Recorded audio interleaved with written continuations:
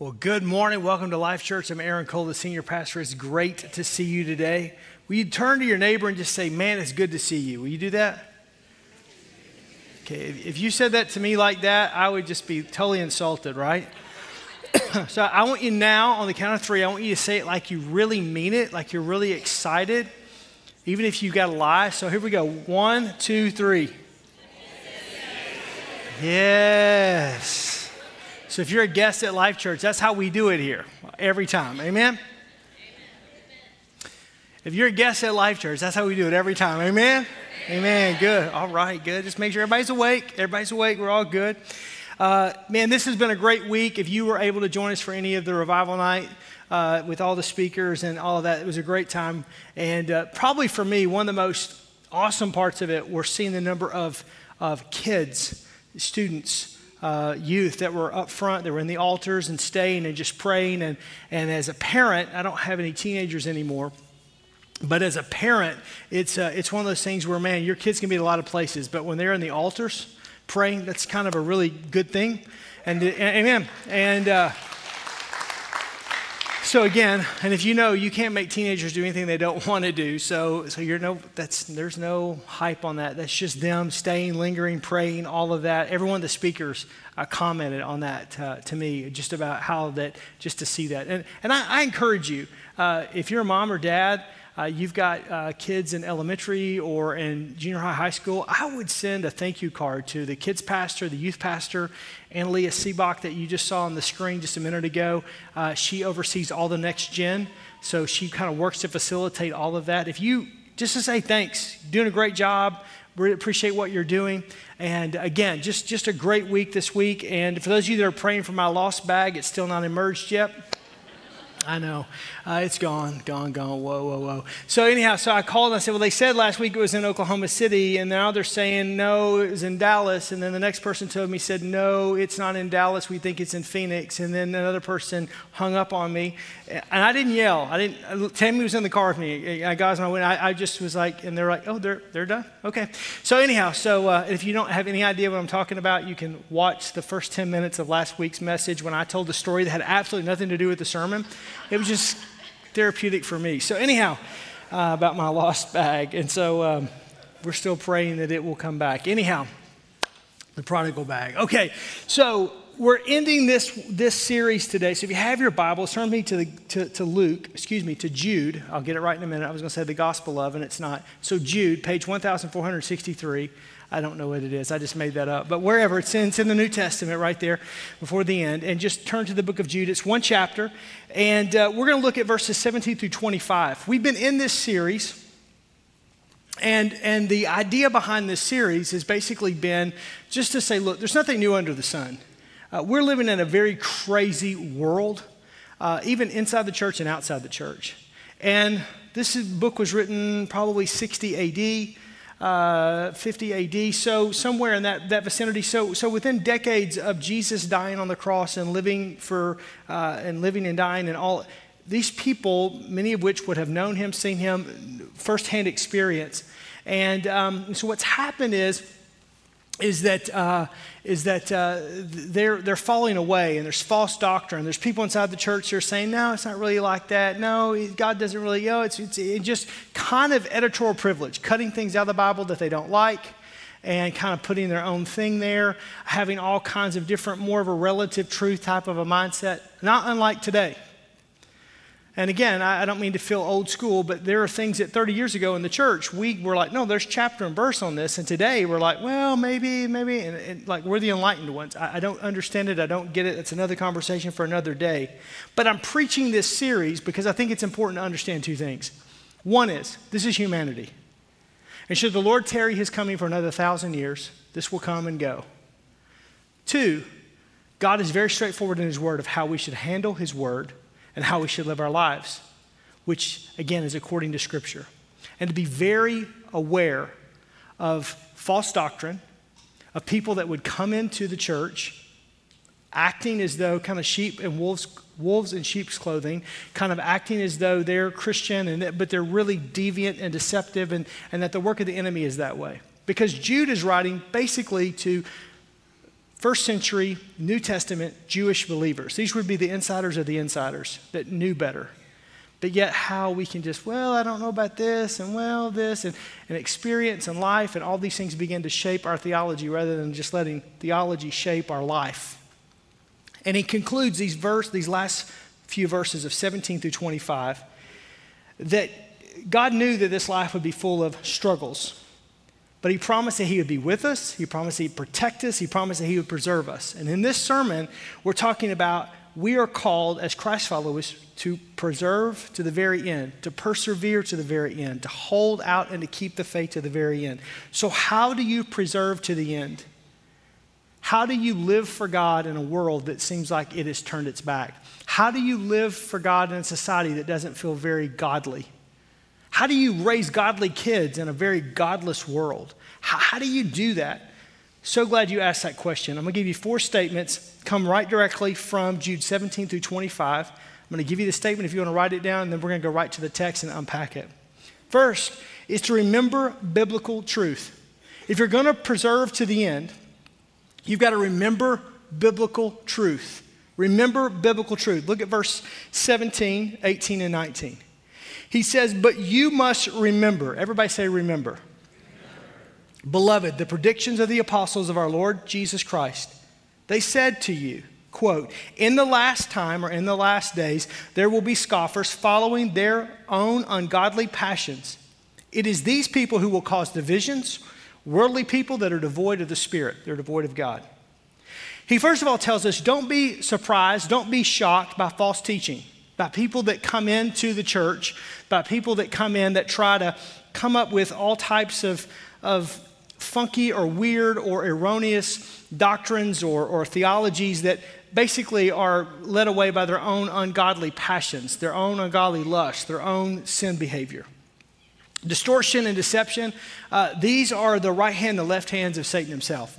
Satan's been using this distortion of Scripture to distort, to pervert, or basically to deceive since the Garden of Eden. Again, part of this, you know how the phrase misery likes company. I mean, so if I know that everybody's dealing with the same thing I'm dealing with, a little bit it's like, right? So when you realize that the enemy of our soul has been doing what we see in our world today, even though it feels really new for us or really different for us, this has been going on since the beginning of time. There's nothing new. He uses these tactics to try to distort the truth, to try to twist the truth, try to pervert the truth, and ultimately try to deceive us. That's what's happening. So how do we combat that? We remember biblical truth. We lean so heavily on God's word that if it were to move, we would fall. It's not about Aaron. It's not about Life Church. It's about the Bible. It's about Jesus. It's about making sure that everything that I say and any pastor that you're listening to and any devotional that you're reading, any podcast that you're listening to, does it conform to Scripture? This is really important because if we're not careful, what happens is we try to make Scripture conform to us. That's dangerous because we're emotional beings. We'll naturally kind of veer. We have a tendency that we're not quite in alignment. Have you ever noticed that? You just kind of veer towards whatever way you want and you kind of soften. We tend to judge in areas where we're strong. So we judge. So if I don't deal with cussing, I judge all the people that cuss. Right? No, you understand what I'm saying? If I don't have a problem with swearing, I just judge, well, I can't believe that, and I don't know why that's your issue. But I deal with smoking, and so because I deal with smoking, and you don't have to worry about it, I'm asthmatic, so that'd be a really bad combination. But if I dealt with smoking, there's like, well, but now smoking's okay, right? I mean, it's natural, it's whatever, but not cussing, that's just foul and corrupt language. What's right and what's wrong? Well, we have a tendency to judge from our own strength, not from our weakness. Instead of just saying, what does God's word say? Forget what you think, forget what I think, forget what such and such church says. What does God's word say? And not the interpretation of God's word, not somebody's spin on God's word. I can take anything, and any good debater can take any piece of scripture and make it say what you want it to say. That's why he begins verse 17 with, but you must remember. You know this. You know this. This isn't rocket science. You know this. Remember what you've been taught. Remember how you've taught and trained. Remember how you've been brought. Remember God's word. Remember the simple. Remember the teachings. Don't make this complicated. Just remember. And so you combat distortion and deception by reading God's word, by knowing God's word, and by living God's word. The truth, God's word, one and the same. The truth is God's word, and God's word is the truth. And so the reality is that I know it, I live it, and I'm reading it. That's the reason why I'm so encouraging you, if you don't have a daily devotional, begin to read God's word. Just 2 chapters a day. The SOAP, Scripture, Observation, Application, Prayer. It's on the Life Church app. It's on the Life Church, lifechurchwi.com. It's right there on the website. Just walking through that, where every day I'm just going to read 2 chapters of God's word. I'm basically kind of hit the most of the Bible in a year by doing that. Not all of it, but most of it. I'm going to read it. I'm going to know it. How do I know it? Faith comes by hearing, and hearing by what? The word of God. And then I'm going to live it out in my life. I'm not perfect. I'm going to make mistakes, but I'm going to endeavor to live it. So we remember biblical truth. The second statement, if you're taking notes, is remain in God's love. If you're going to persevere to the end, you've got to know biblical truth. But secondly, you've got to remain in God's love. This is very important. Remain in God's love. Look at verse 20. But you, beloved, building yourselves up in the most holy faith and praying in the Holy Spirit, keeping yourselves in the love of God, waiting for the mercy of our Lord Jesus Christ that leads to eternal life. How do you remain in God's love? Verse 20 says you build yourself up in your faith. You remember. You build yourself up that Jesus Christ is the way, the truth, and life. That you're following him. That you're a Christ follower. How do you remain in God's love? You pray yourself up. There's times you don't feel like praying. Maybe you don't. There are days I don't feel like praying.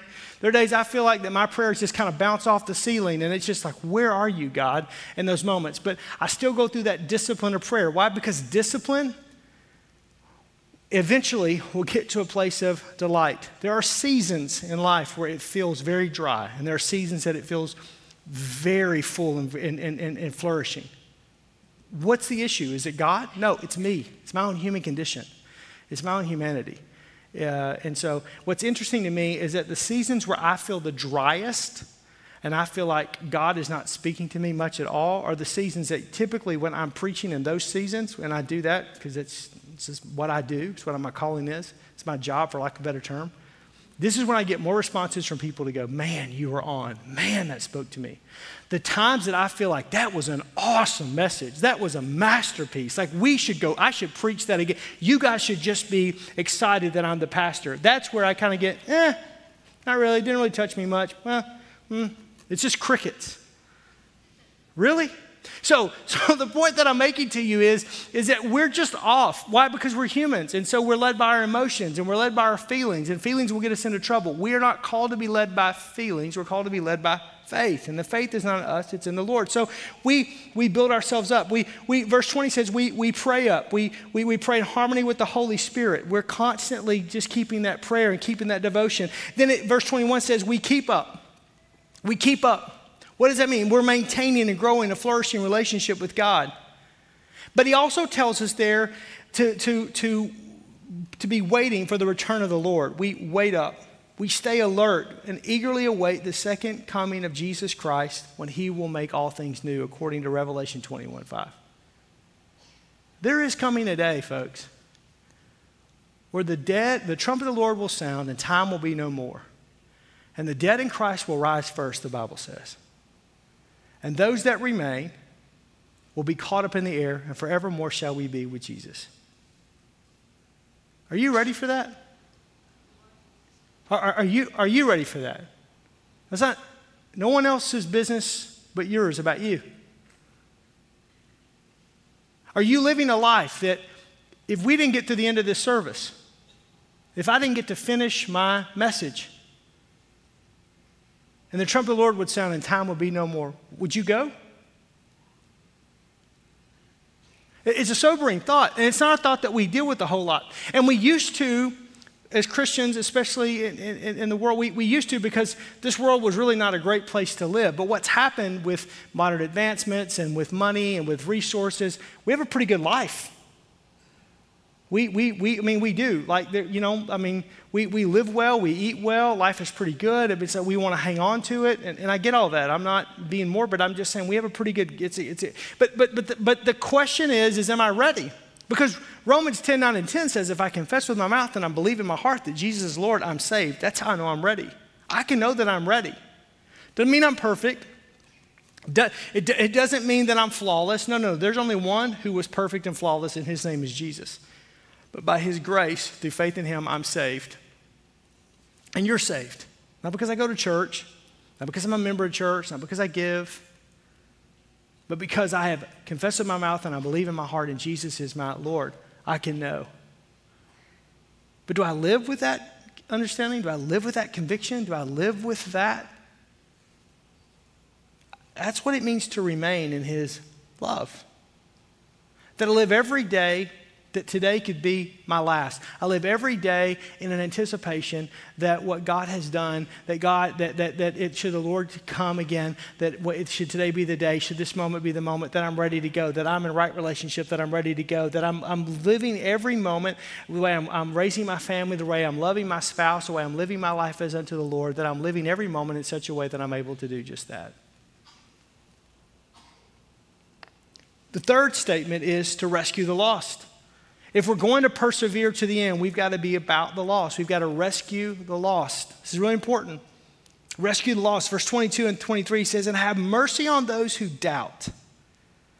Save others by snatching them out of the fire, to show mercy with fear, hating even the garment stained by the flesh. We find it difficult many times to extend mercy until we remember the limitless mercy that God gave us. While we were yet sinners, that's when Christ loved us and died for us. Again, it's easy for me to judge you from my point of strength, not from my weakness. It's what we do. Well, I don't have that problem. I can't imagine why he has that problem, why she has that problem. And I don't know. But we're not talking about your gossip issue, are we? Ooh, did I just say that? Is that too close? Because you talk about the lake of fire, he talks about the fire there, by snatching them out of the fire. Between the adulterer and the whoremonger is the gossip. Sin is sin.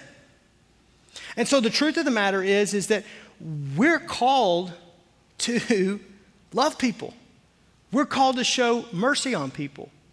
We're called to live and to serve others and to even save others. I love how he says that, to snatch them from hell itself. So the deal is, we're not in denial that there's a hell that's there. We're not in denial that without Jesus Christ, we're all going to hell.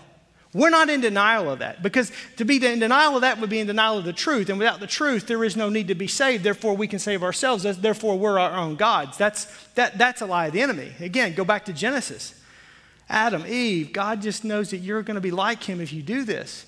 No, it's disobedience, which is sin. And so sin comes in, and then there's a separation between you and God the Father. And it's all of this. And so the truth of the matter is that there is a heaven to gain and a hell to shun, to use the old colloquialisms of old preachers. There is a day when we're going to stand before God and we're going to give an account for our life. There is that. So how should we treat people who are doubting? How should we treat people who are in danger of hell's fire, according to what it's saying here? We should show mercy. We should show grace. We should show love. We should show compassion. We're not called to hate the sinner. We're not. And I'm going to unpack this for you, because Paul says this in 1 Corinthians chapter 9. Verse 19 through 22, he says this, for though I am free from all, I have made myself a servant to all, that I might win more of them. Who's them? People that are without Jesus. Verse 20, to the Jews I became as a Jew in order to win the Jews. To those under the law I became as one under the law, though not being myself under the law, that I might win those under the law. Verse 21, to those outside the law I became as one outside the law, not being outside the law, but under the law of Christ, that I might win those outside the law. To the weak I became weak, that I might win the weak. I have become all things to all people, that I might by some means save some. We are called to reach the lost. Here's the problem. Here's the issue. Is that we have a hard time as people with paradoxes, with two seeming opposite ideas. This isn't a church issue. This is a people issue. We in our world have decided we don't want binary choices because it's too limiting. So let's just have a plethora, a smorgasbord. Whatever you want to do, whatever you think is right, whatever, you just go on. There's not just one or two options. There's multiple options. And the truth is that the Bible says, no, it's pretty simple, that there's heaven and there's hell. There is right and there is wrong. There is truth and there is complete falsehood. There's not this, I understand there's gray. I get that continuum. We can have that theological debate later. But the truth of the matter is typically everything falls on one of these two sides. And what happens is if we're going to hate sin, many times we hate the sinner. And the problem with that is that we push the world away that we're called to win, that we're called to love, that we're called to show mercy to. Because it's easier for me to go, well, I do this and I don't do this. Because what's difficult is for me to not sin, but yet love people who do sin. For me to live a life that's pure, yet be around impure people in order that I might love them and that they may see grace and that they may see the love of the Father through me and come to faith in Jesus Christ. It's like being on an airplane that's going down. Not that I've been on one that's going down, but they always prepare you for that, right? With the mask and the oxygen deal. And the oxygen mask, they tell you what? Put your own mask on first, then you help other people. But in the church, we're either all about helping other people and we're not taking care of us, or we're all about taking care of us and we forget other people. So you have two kinds of churches, especially in America. It's the holy huddle. It's just going to be about me. I'm saved. I'm fine. My family's fine. We're not going to deal with lost people. We're not going to talk about this. We're just going to have red meat Christianity because people that need the milk of the word, people that don't even desire the milk of the word, they're worthless. It's all about people that can eat the meat of God's word, and we're going to be the mature Christ followers, and we're going to be it and let everybody else figure it out for themselves. And then you got other people who are like, no, we're not going to be about the meat of any of God's word. It's just going to be the milk. We're going to water it down. We're going to do this because we need to have more people and more people and more people and more people and more people and more people and more people. But we're not really going to develop any kind of maturity. Well, which one's right? Which one's wrong? They're both wrong. But because the reality is that we're called to take care of the 99, but we're also called to leave the 99 to go after the one. It's not an either or, it's a both and. We're called to build up the mature and among us, but we're also called to be attentive to those that need the milk of God's word so that everybody's ministered to. We're not called to be a young church or an old church. We're called to be the church. So that means grandma and grandpa and Uncle Bill and Aunt Lucy can come to church as well as Jimmy and Sally and second and third and fourth generations. We're called to be the church. This isn't one demographic or one group of people. We're called to serve all people. We're called to love all people. We're not called to embrace their sin. No, because again, then if we're just embracing their sin, then what are we doing? There's a hellfire that he talks about in verse 21 that we need to be careful of, or verse 23 that we need to be careful of. But because of hell, because of sin, because that there is a hell to gain, a hell to shun and a heaven to gain, we need to reach those people. We need to do everything that we can short of sin to reach people far away from God. So here's the reality. In the last probably 15 months, I have really had to, because the world in which we're living in, focus and refine some of what I've done as a pastor. Been here for 2 decades, almost 20 years. So the world is shifting and changing. God's word doesn't change. But the reality is that I used to do it, let me say it this way. I used to be like, well, if it's political at all, I don't touch it. Until every moral issue known to man became politicized. And the things that politics did not get involved in 20 years ago are now involved in. And sin issues that politics never addressed 20 years ago now become issues. So I still don't like politics. I still don't like getting in the weeds, and I still won't get into those weeds. But if it's an issue that we're dealing with in our world that is biblical, that is moral, that the Bible speaks to, then I have no other choice other than to wade into that and say, this is what God's word says, regardless what political affiliation. When the world comes in, so there's this ideology of being woke. The problem with that is that it's a twisting, it's a distorting from the enemy himself against really what God's called us to be, which is to be awakened. Our souls are dark in sin and degradation, and Jesus Christ comes in, and the light of the Holy Spirit shines upon us, and we are awakened, which is a way deeper level. Wokeness is a surface level of niceness. Being awakened is a true gifting and fruit of the Holy Spirit of being kind towards people, showing true love towards people, helping people and serving people that are different than I am, and being attentive and doing exactly what Jude is saying, to rescue the lost, to show mercy to people who've lost mercy.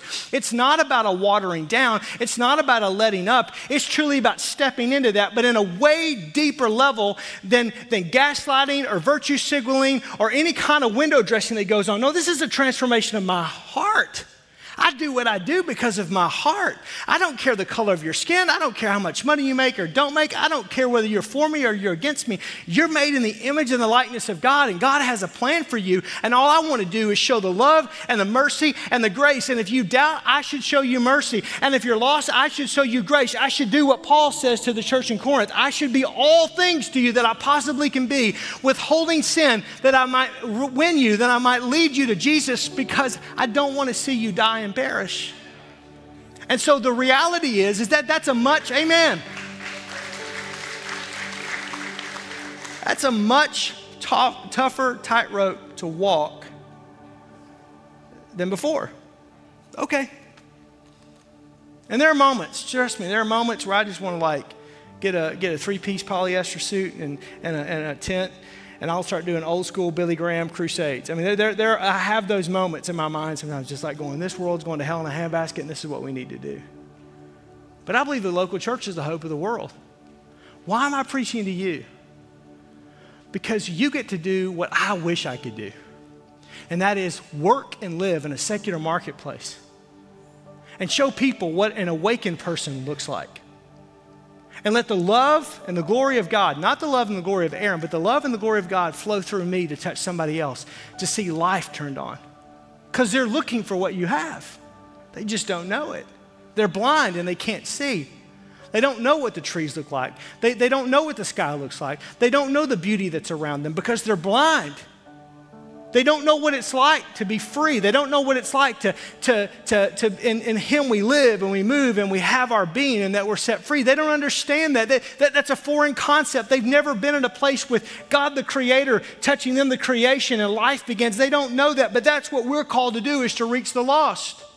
So what that means is that in this day and time, I've got to serve up the red meat for those of you that are mature in your faith, the 99, and make sure you're taken care of. But I've also got to make sure that I'm also serving up that bread of life hot and fresh for people who are eating this old, moldy, stale stuff that they think is okay, but it's not. You know what I'm talking about? Like you go through a drive-thru and you see the board right there and you see all the beautiful pictures of how those hamburgers look. Do they ever look like that when you get them? No. Like I was at Dairy Queen this week, and I'm pretty much a Dairy Queen aficionado, and they got a new person doing it. It's still great ice cream, but they don't have that swirl right. You know what I'm saying? Like they need to go back to swirl school. You know what I'm talking about? Like I almost handed it. I was 30 minutes in line last night. No joke. 30 minutes in line. Don't hate me because you hate me. 30 minutes in line to get it's $2.51 right now. It went up. Inflation is real, folks. I'm just telling you. It used to be $2.20. So anyhow, and I was just like, that's all lumpy, and it tasted good, but it was like, that did not like the picture. That's what the world gets. They get sold a picture that the enemy tries to deceive them, inside the church and outside the church. It'll be like this, it's okay, until they get it, and they're like, this isn't what I ordered. This isn't what I got. You know, it doesn't matter. You go to McDonald's and get a Big Mac, filet of fish, quarter pounder, French fry, icy Coke, thick shake, sundae, apple pie, and a small Diet Coke to cancel out the calories. It doesn't look like it does on the picture. And it tastes even worse, amen? Can I get a witness? But with Jesus, it's fresh and new every single morning. His mercies never run dry. Great is His faithfulness.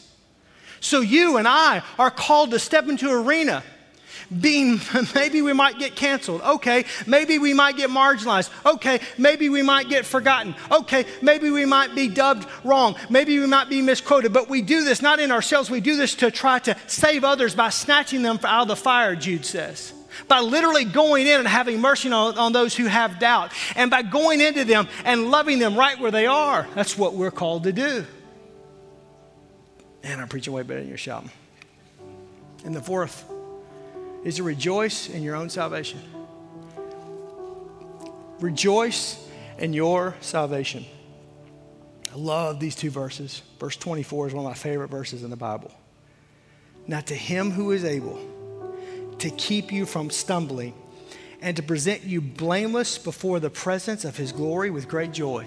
To who? To the one and only God. Who is he? He is our Savior through Jesus Christ our Lord. Be glory and majesty and dominion and authority before all time, now and forevermore. Amen. God is able. Amen. He is able. He is able to keep you, the Bible says right there. He is able to sanctify you. He is able to save you.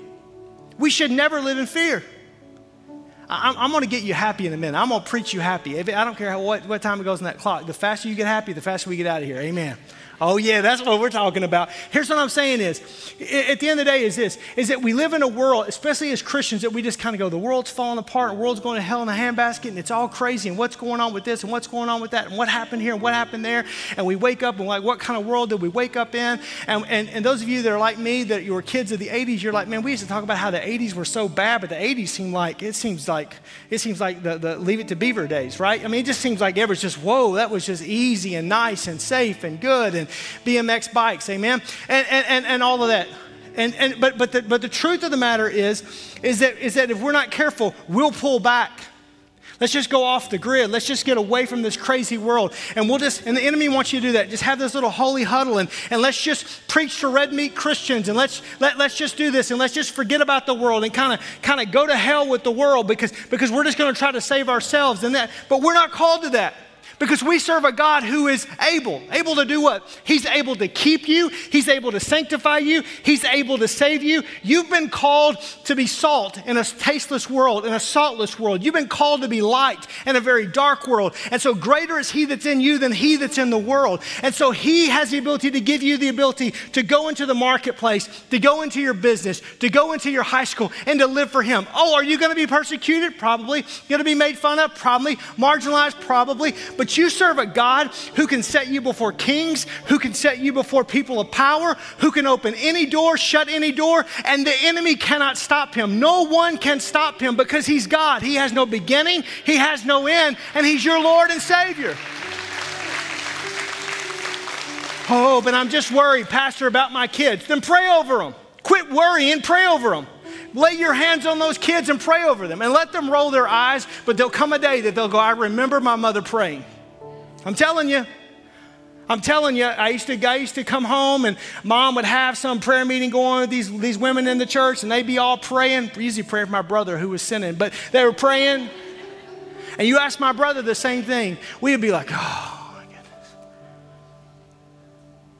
But those prayers, my brother would tell you later on, every time he was in his sin and he was in the middle of his junk and in his pig pen, the Holy Spirit would bring that back. You got a mother who loves you, that's praying for you and interceding for you and won't let go of you. He said, it didn't matter where I went, Aaron, mom's prayers were always there. I heard her. It didn't matter how I railed at her. It didn't matter how I yelled at her. It didn't matter what I did. Her prayers were there. I'm telling you, it formed me as who I am to see a dad who opened God's word and a mom who prayed.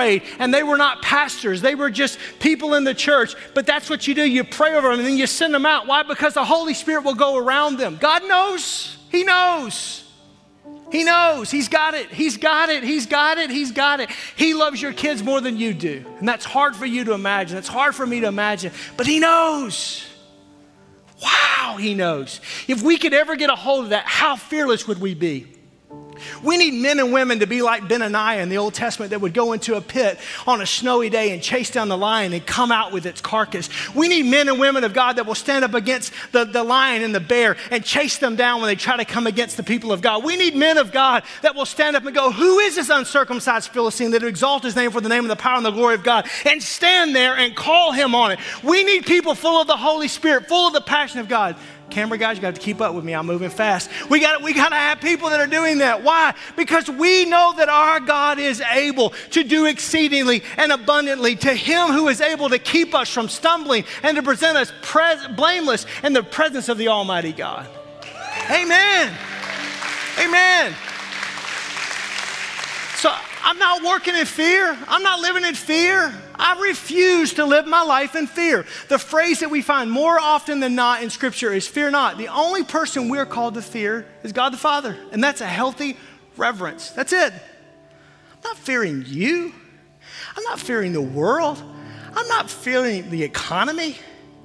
Do I have opinions about all of that? Yeah. But guess what?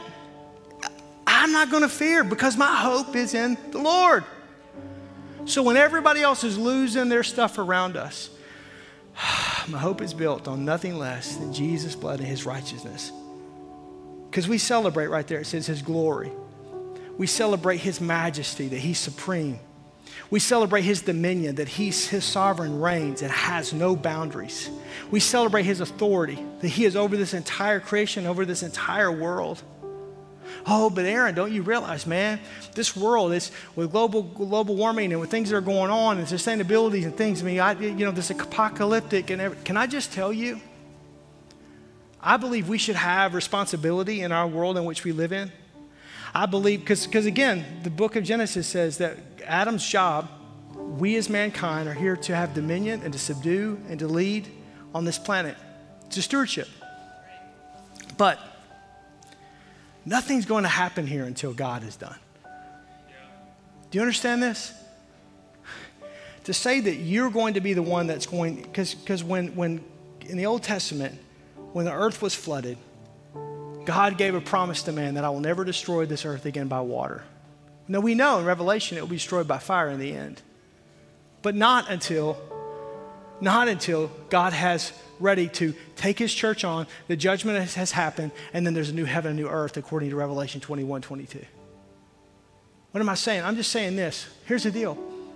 This earth, Psalm says it groans because it was never created to deal with the pains of sin that it deals with.